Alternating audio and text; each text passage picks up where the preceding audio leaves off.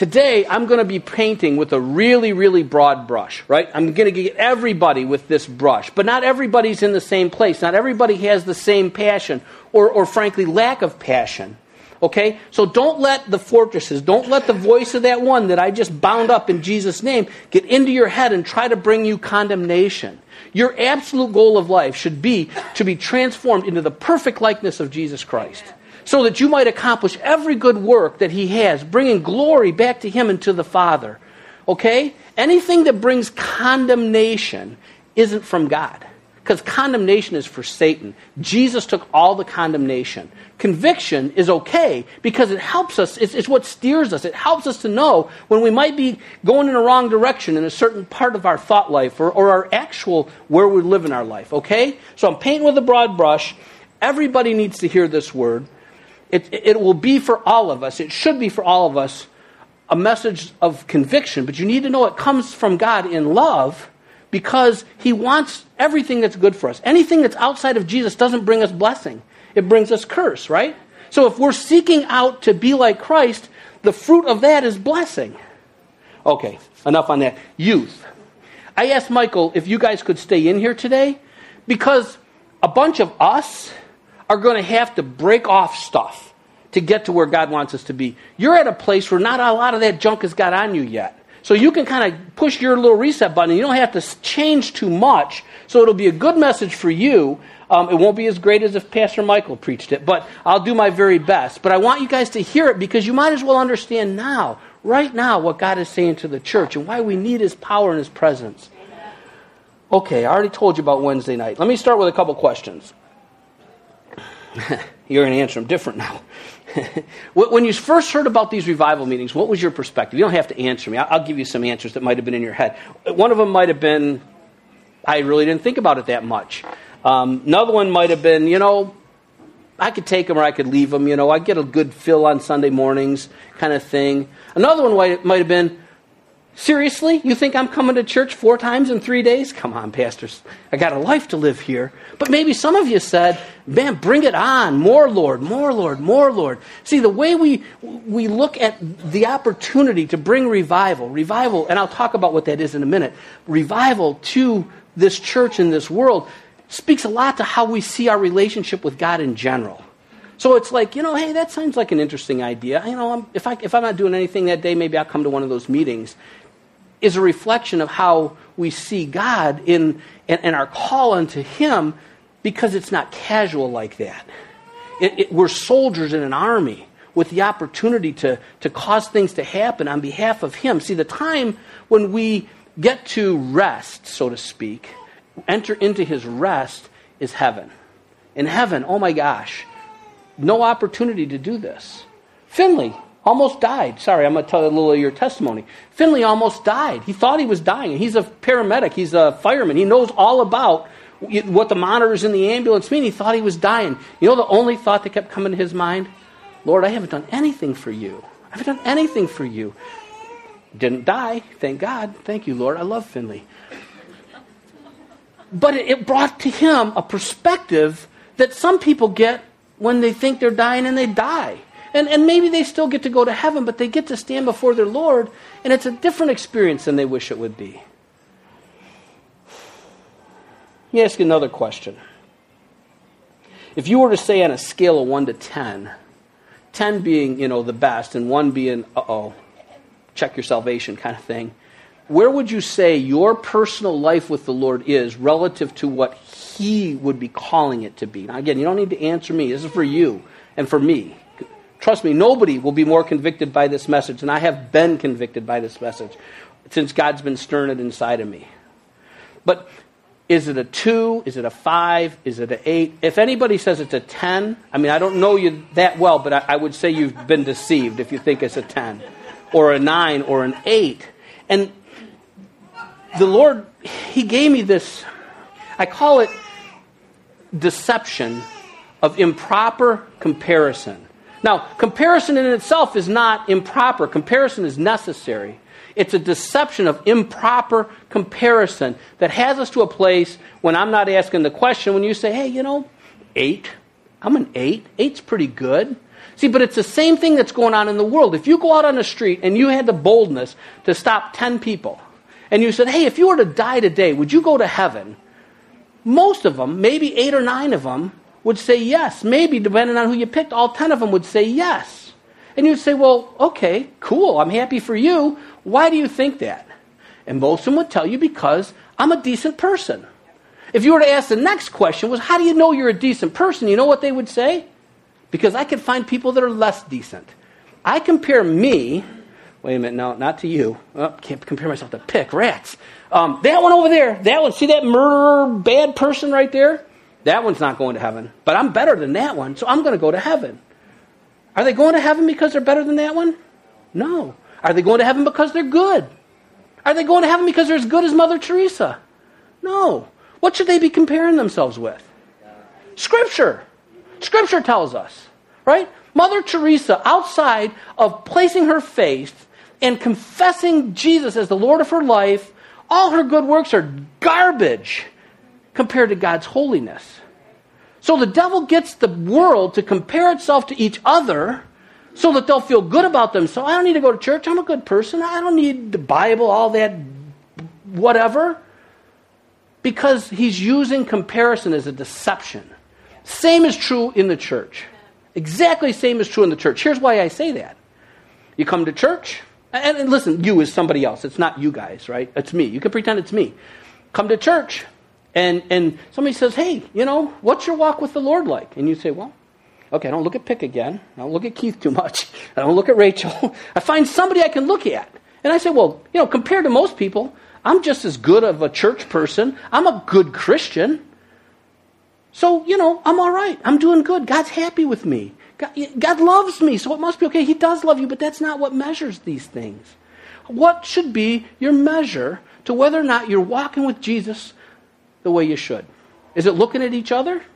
No, because our flesh will find the lowest common denominator and feel good about it. We'll all get there. We'll look around and we'll say, okay, by comparison, I'm okay. God does not grade on a class curve. There is no class curve. There's an absolute thing that is His Word. If you wonder, how am I doing in my walk with the Lord, open that book and read it. And it will convict you or it will bless you. It will probably convict you and bless you. The place where you're blessed, you say, thank you, Lord, that would have never happened without you. But this place over here where I'm convicted needs more of you. I'm taking that part and putting it on the altar so that all of me can look like all of you. The deception of comparison. Comparison is the thing to do. It's what we compare ourselves with that will tell us whether we're in truth or we're not. Okay. So today I'm going to talk about repentance and I'm going to talk about revival. What was the message of John the Baptist? Repentance. What was Jesus' very first message? Repent. For what purpose? Because the kingdom of heaven is at hand. Remember that. If I forget, that's how this message needs to end.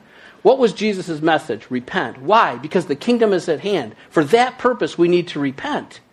Because the kingdom is at hand and we're going to miss it. It's going to blow right, well, it won't even blow right by us because it's going to stay in heaven. Pray this way.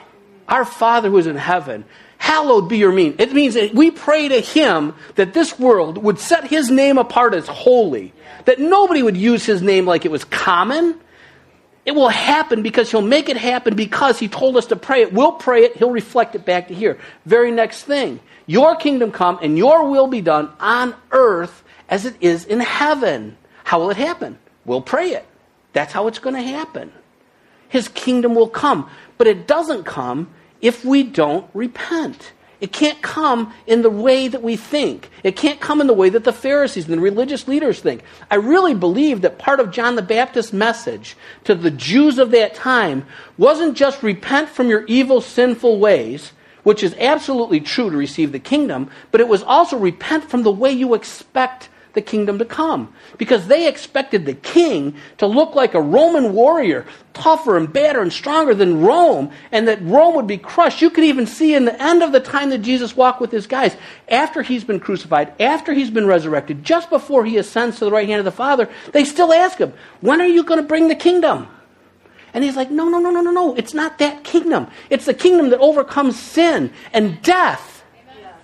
So if we don't repent from bad thinking, we'll miss the kingdom. It won't come from heaven to earth. Right. Repentance. Repentance is like, there's 3 words, at least in my New American Standard, in the Greek, that are translated to repent or some form of repent. One of those words is a repent that is, the first 2 represent the changing of the way you think. The third one literally is repentance. It's like the fruit of changing the way you think. The first word, which is not the word that John the Baptist used, which is not the word that Jesus used, but it is to repent, is a way that says you change the way you think. And you might change the way you think unto sorrow and sadness to your previous way, but it's not a repentance that changes the way you think unto changing the way you behave. That you're sorry. It's like, oh, I'm sorry. I got caught. I'm sorry. It hurt. I'm sorry. That's not good. But I continue to do it over and over again. That's a repentance in maybe it's even not changing the way you think. It's recognizing, but it's not changing. The second one is to not only recognize, not only to feel godly sorrow, but to actually change as a result of the new perspective that you have in your thinking. And then the third is literally repentance. It's that fruit. It's what's happened in the process of being made aware of sin, of recognizing it, changing from it, and literally choosing to hate it to the place where you wouldn't want to do it again. Now, does it mean if you've repented from a thing that that you will never ever do it again? I hope it does, but it doesn't always happen that way, because what Jesus taught us in Romans chapter 6 is that slave is not our master anymore. It doesn't own us to the place where it controls us, because we have the Holy Spirit's power inside of us to absolutely say no to sin. But sometimes we stumble. That's what grace is for. So you don't walk out of your salvation. You don't walk out of Jesus when you stumble with a heart that's still turned towards Him. That's what grace is for. Okay? So if you've repented and then you've stumbled, don't let the devil beat you all up and say, oh, I never really repented.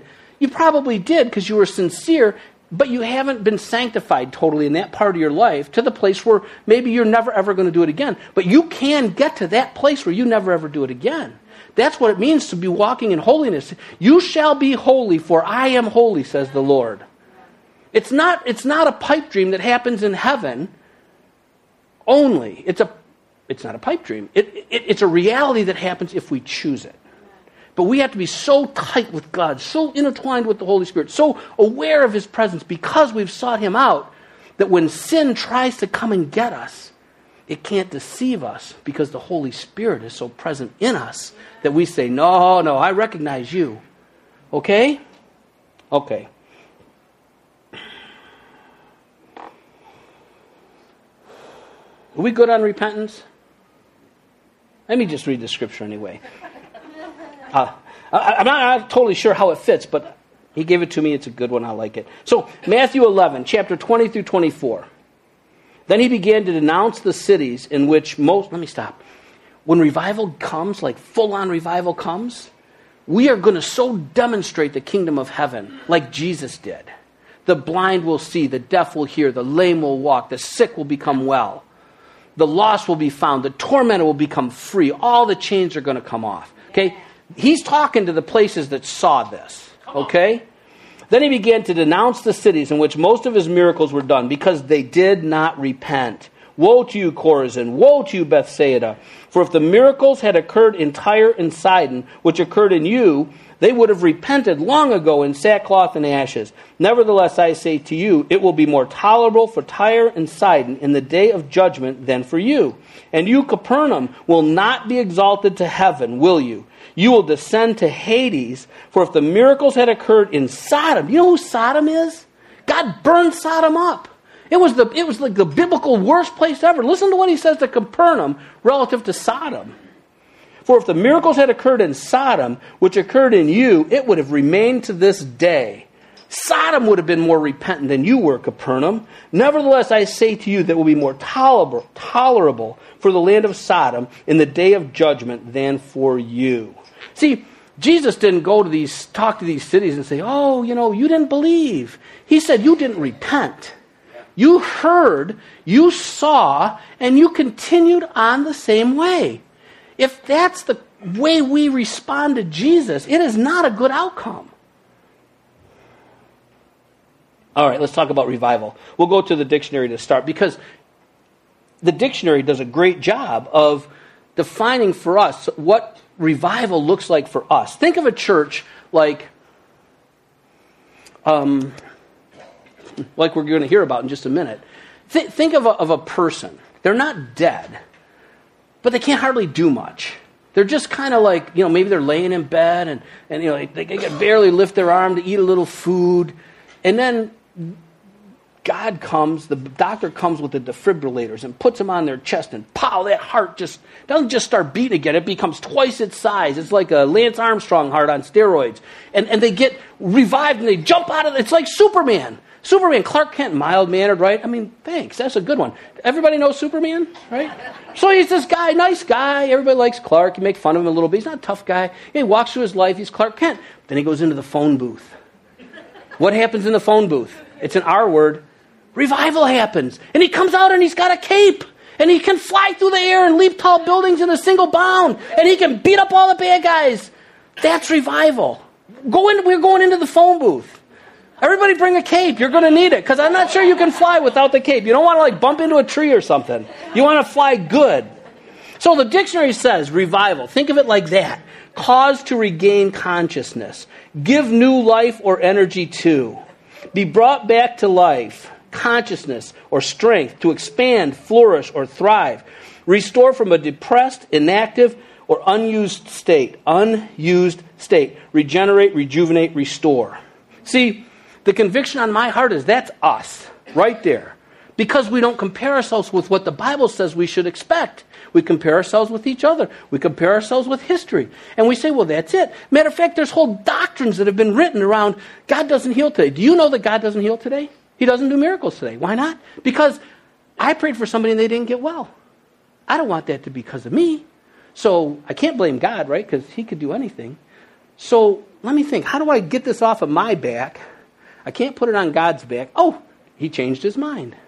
He doesn't heal anymore. That was for apostolic times. That was for back because they needed to demonstrate the church. And now we all know, and we got this thing, which is, the be-all, end-all to everything. We got the book. So he doesn't heal people anymore because he doesn't need to. Baloney. Jesus died and took sickness with him. Would God put all that on him and then not want to take it off us? I'm going to give it to you too. No. He heals. He's powerful. But we're not healing people. Who healed somebody last week? Nobody did. None of us. That's because there weren't any sick people, because we already healed them all, right?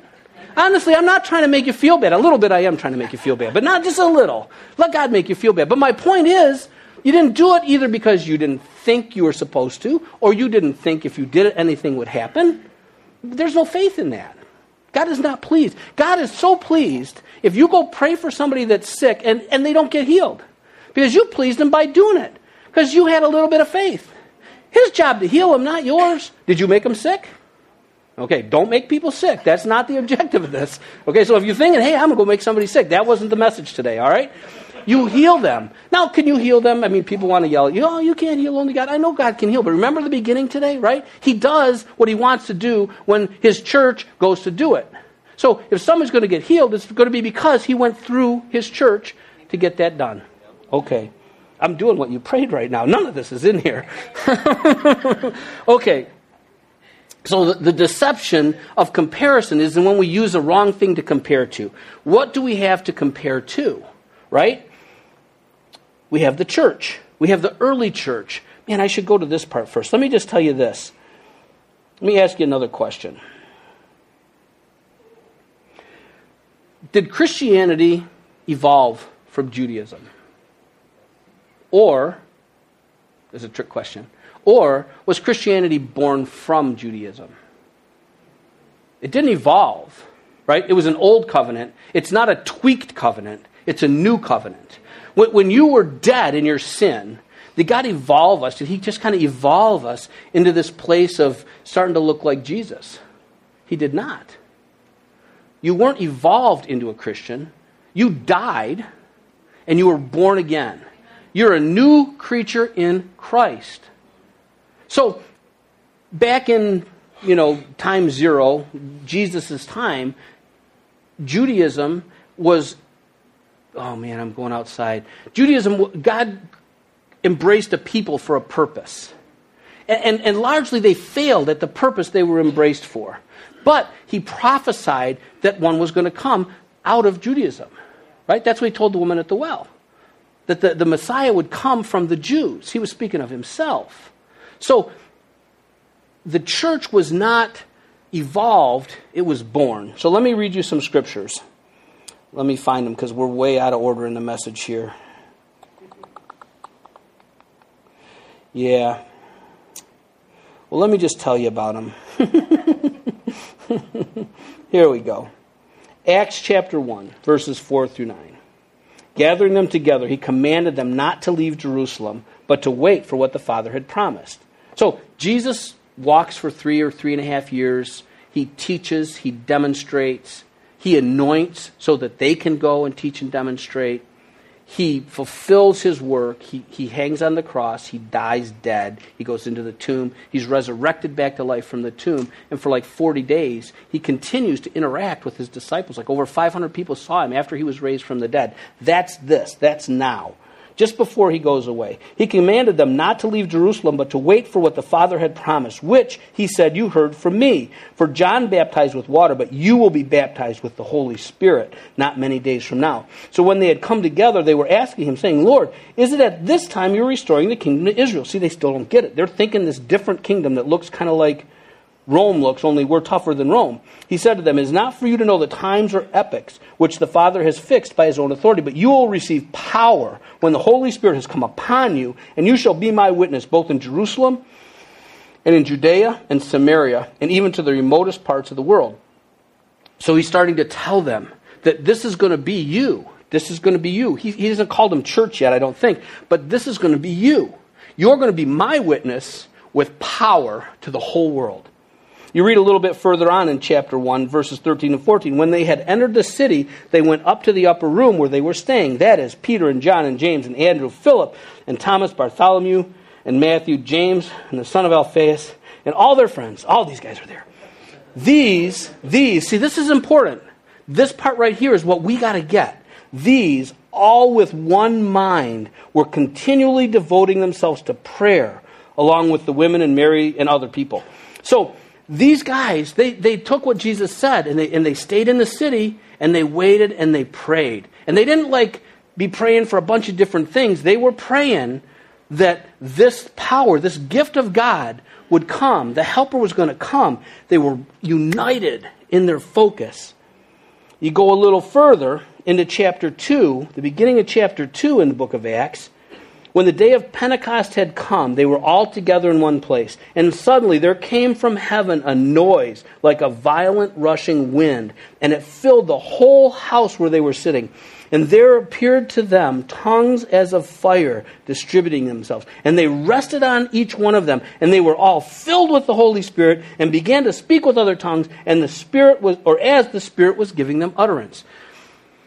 People differ on their opinion of when the church was actually born, just like when you made the confession and you were born again. When the church, the body of Jesus, was born, was either right there. That's what most people would say was the birth of the church. But earlier on, Jesus breathed on his disciples and said, receive the Holy Spirit. So you can argue about it. I don't really care. It was 2,000 years ago. The church was born, is the point. It came to life. It became something that it wasn't before because God sent the Holy Spirit. Okay? Okay, so now we have a church, right? Then we had a church, now we have a church. The comparison that we have to make is to the example that God gave us. So if we say, hey, are we a church? God, am I a pleasing pastor? Leading your sheep to the places that you want them to go? Are we being a church how you call us to be a church?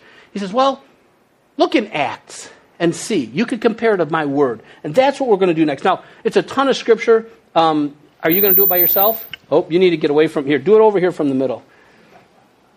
Just to help me, Teresa's going to read these scriptures. But I want you to hear these in the context of this is how God designed the church.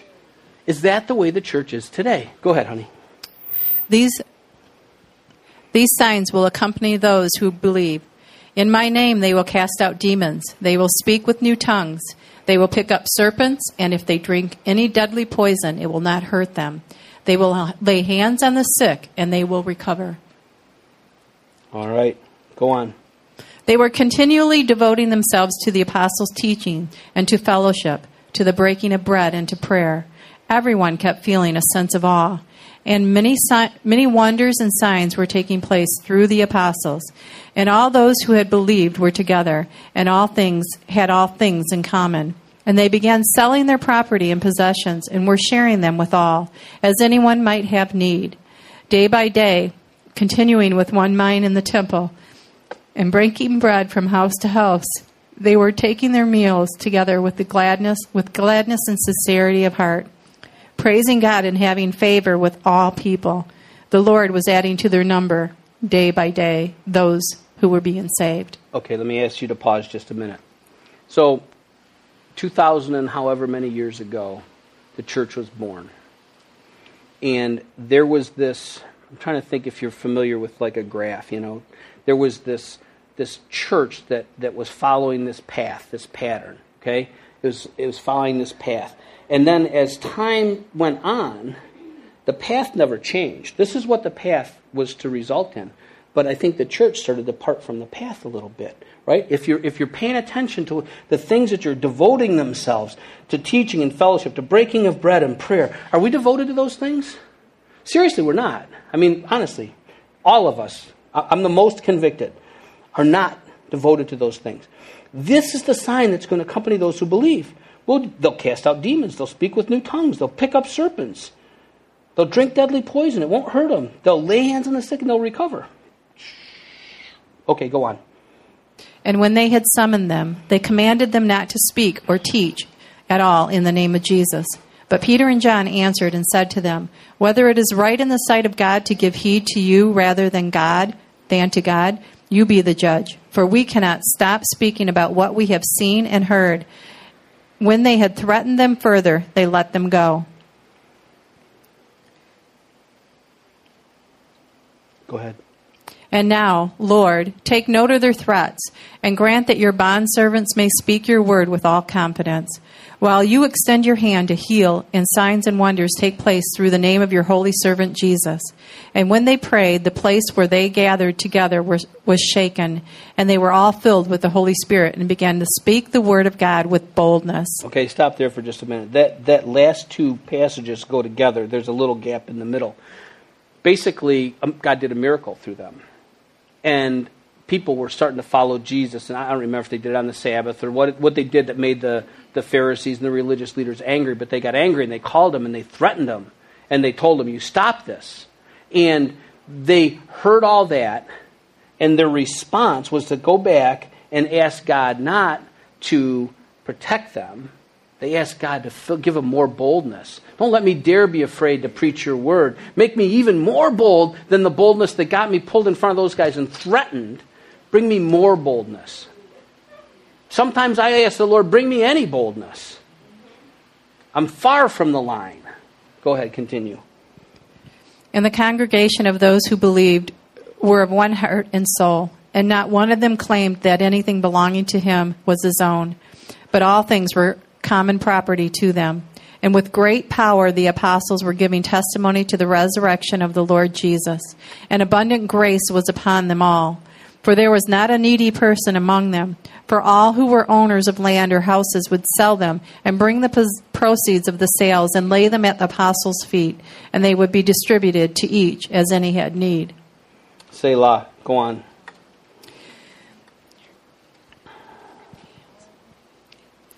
At the hands of the apostles, many signs and wonders were taking place among the people, and they were all with one accord in Solomon's portico. But none of the rest dared to associate with them. However, the people held them in high esteem. And all the more believers in the Lord, multitudes of men and women were constantly added to their number, to such an extent that they even carried the sick out into the streets and laid them on cots and pallets, so that when Peter came by, at least his shadow might fall on any one of them.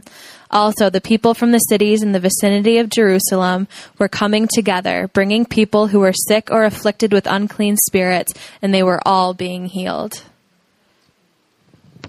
I just think that they were bringing them on cots. For us personally, that they will bring them to cots. Amen?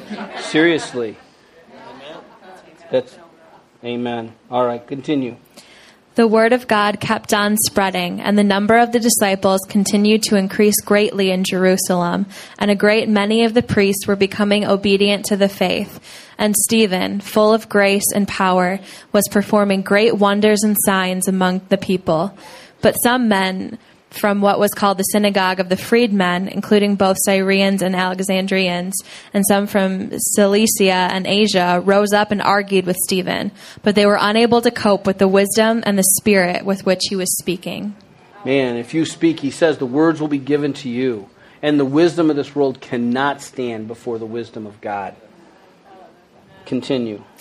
Therefore, those who had been scattered went about preaching the word.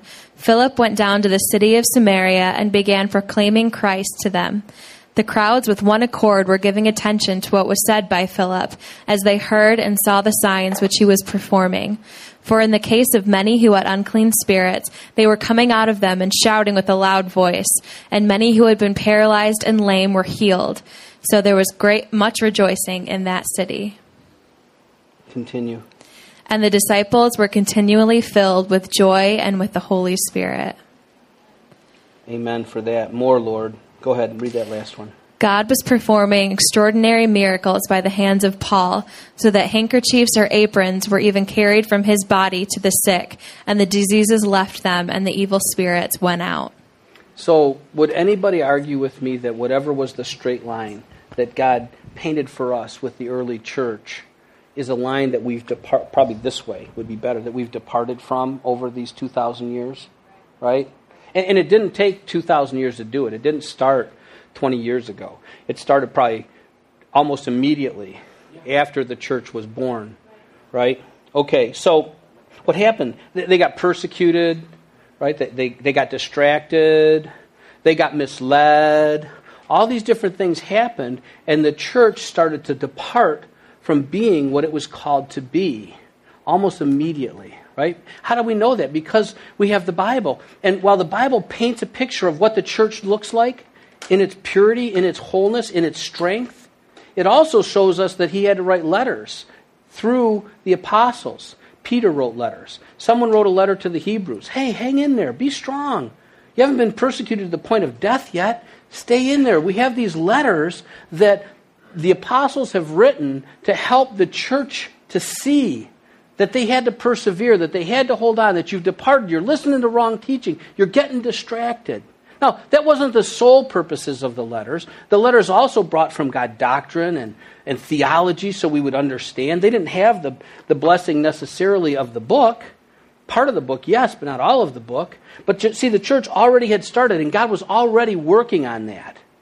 See, the church has gotten to the place where, and how many of you saw my email I sent out the other day, right? If you didn't see it, basically this was the message. Please, please come to church on Sunday, because God has called us to a place. First, I'm so grateful for the fruit that's in this church. Seriously, that's in Jesus' church. Jesus' church is not dead.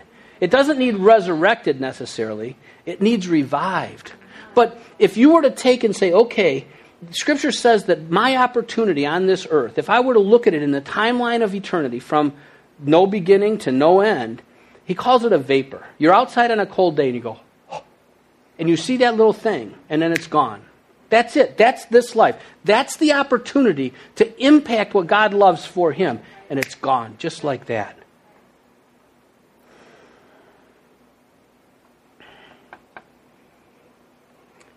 He's trying to draw the church back to effectiveness. So Paul and Peter and all these guys, they write these letters to the church in general and to specific churches in different places. And then finally, Jesus starts to dictate letters to these churches himself. Literally, I don't know, he calls up John up to heaven. We think it's the Apostle John. And he says, okay, write this stuff down. To the church here, to the church there, to the church here, this is what I say to you. Well, you got to hear what Jesus is saying to the churches. This is just a sampling. To the church at Ephesus. And if you read Ephesians, Ephesus was like a pretty decent church. To the church at Ephesus, Jesus says, but I have this against you, that you have left your first love. How many of us are different in our way of Jesus than we were when we first found that love? I heard your dad preach on this, Madison. Your dad, yeah. He said the problem with a bunch of people is they haven't had a first love experience. We all got to have a first love experience. That's what's going to happen.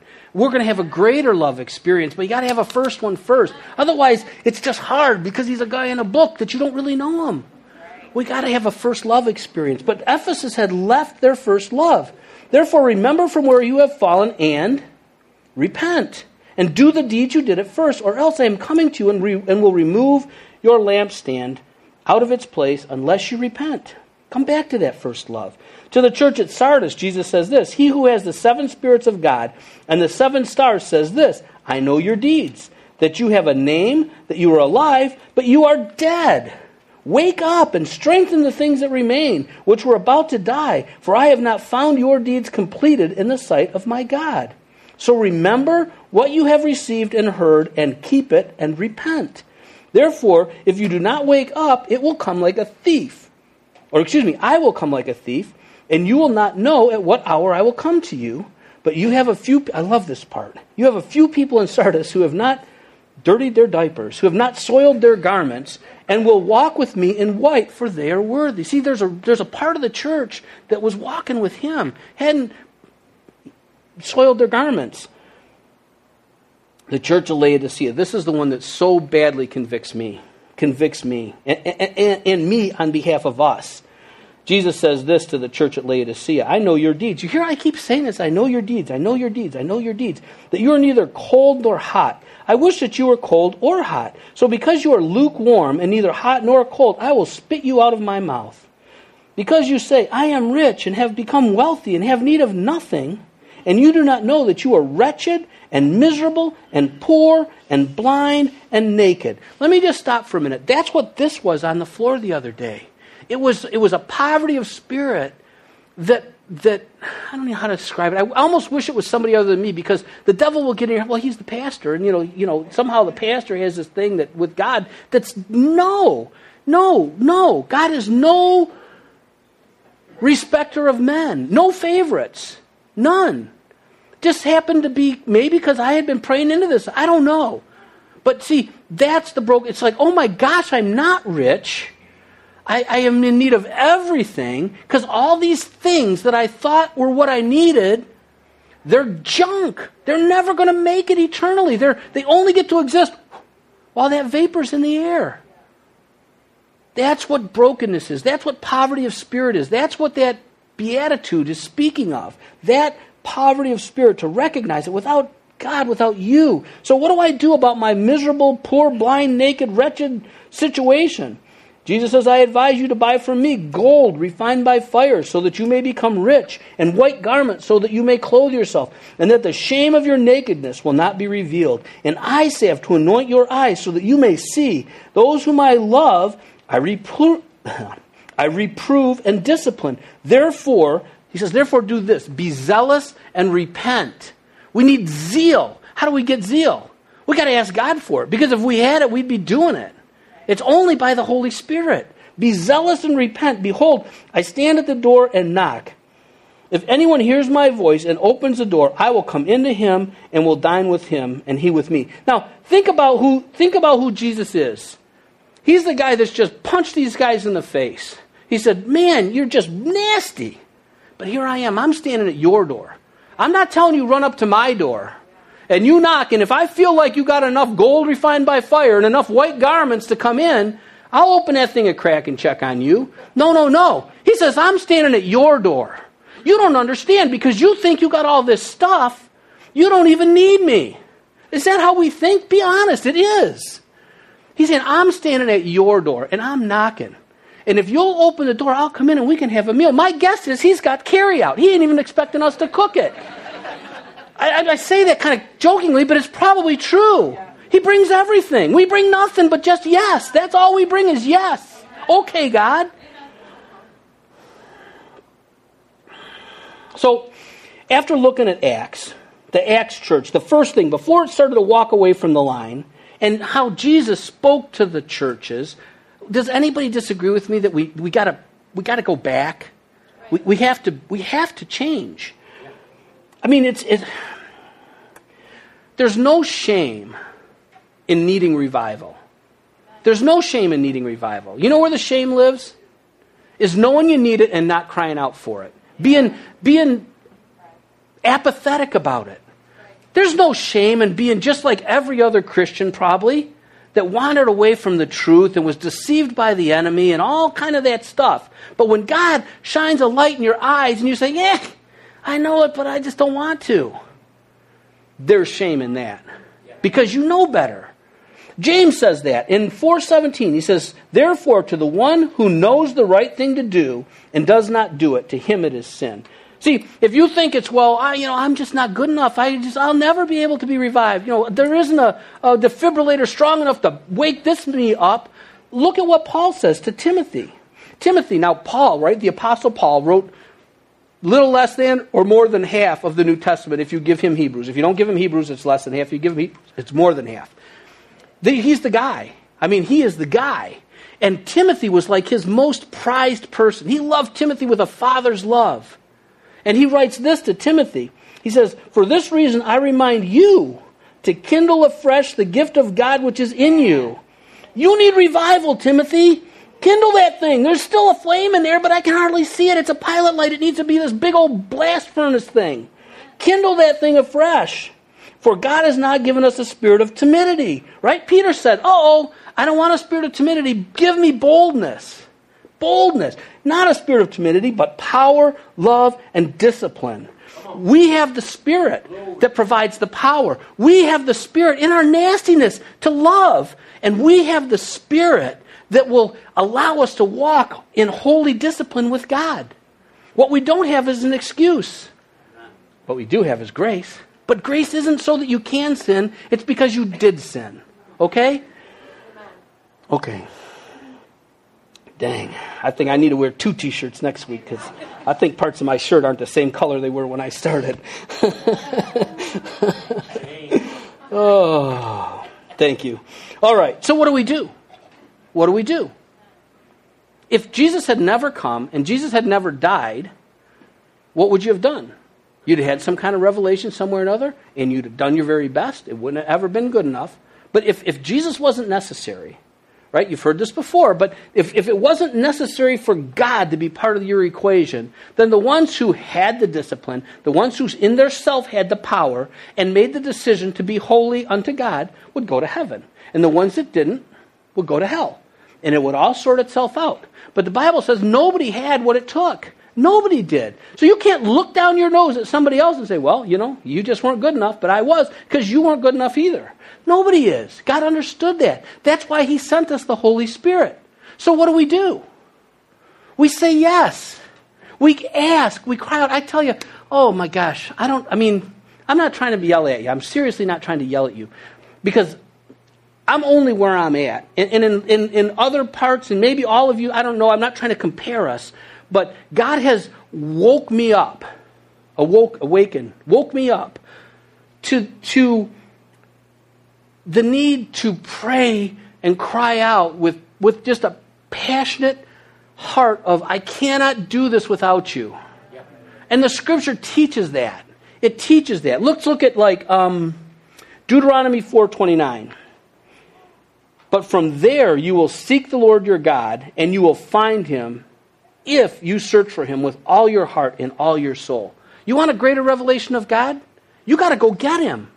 That's what He's telling us. Remember, we pull it down. Ask, seek, knock. It's your Father's good pleasure to give you the kingdom. How do you get it? You pull it down.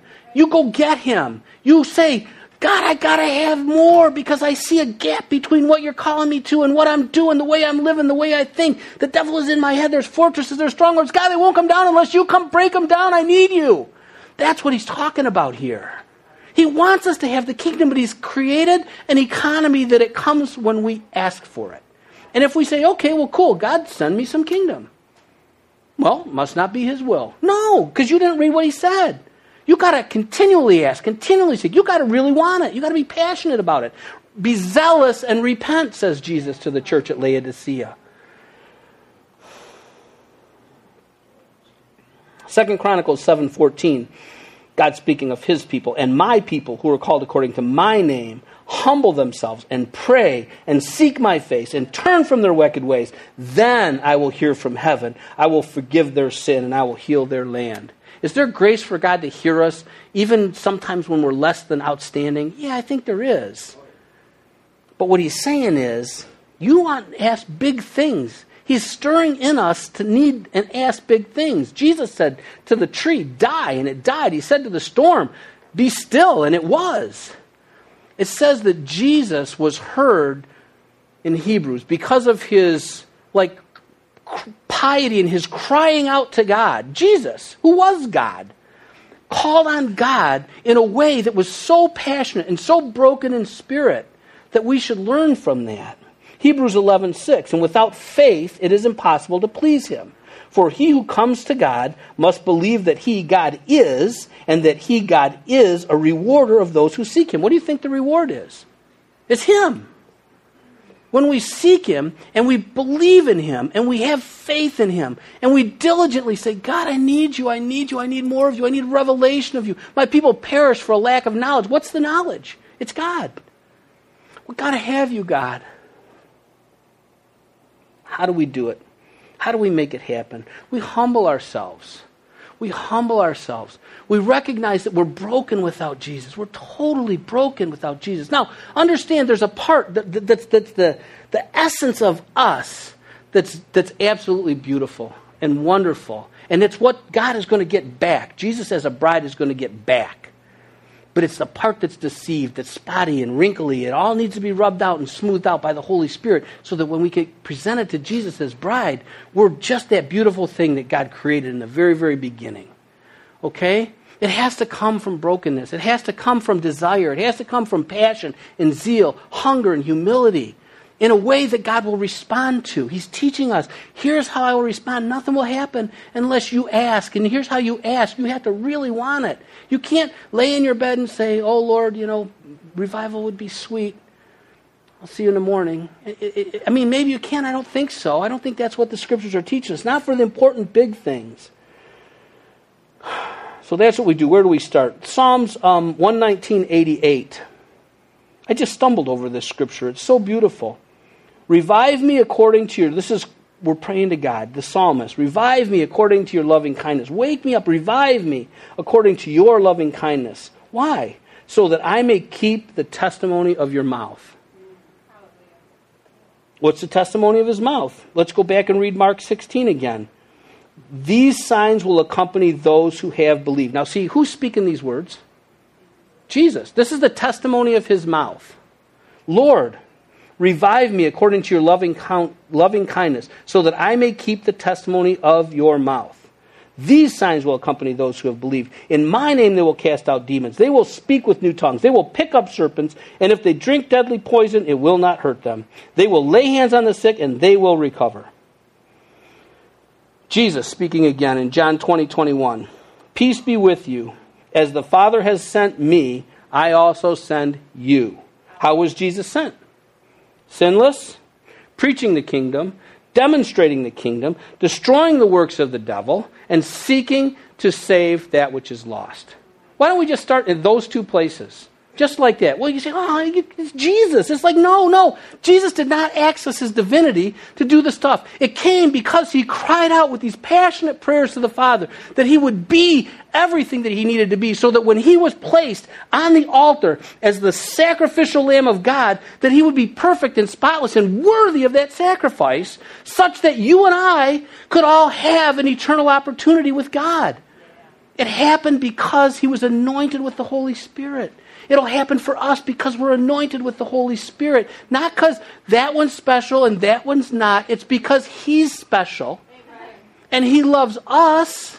We're all special to him. But it will be in our passionate cry. And I'm telling you guys, it's not a game. It is not a game. We will all stand before the Lord and give an account. I think I put this in the email yesterday. How many are familiar with the parable of the talents? There's these 3 guys that God invests in.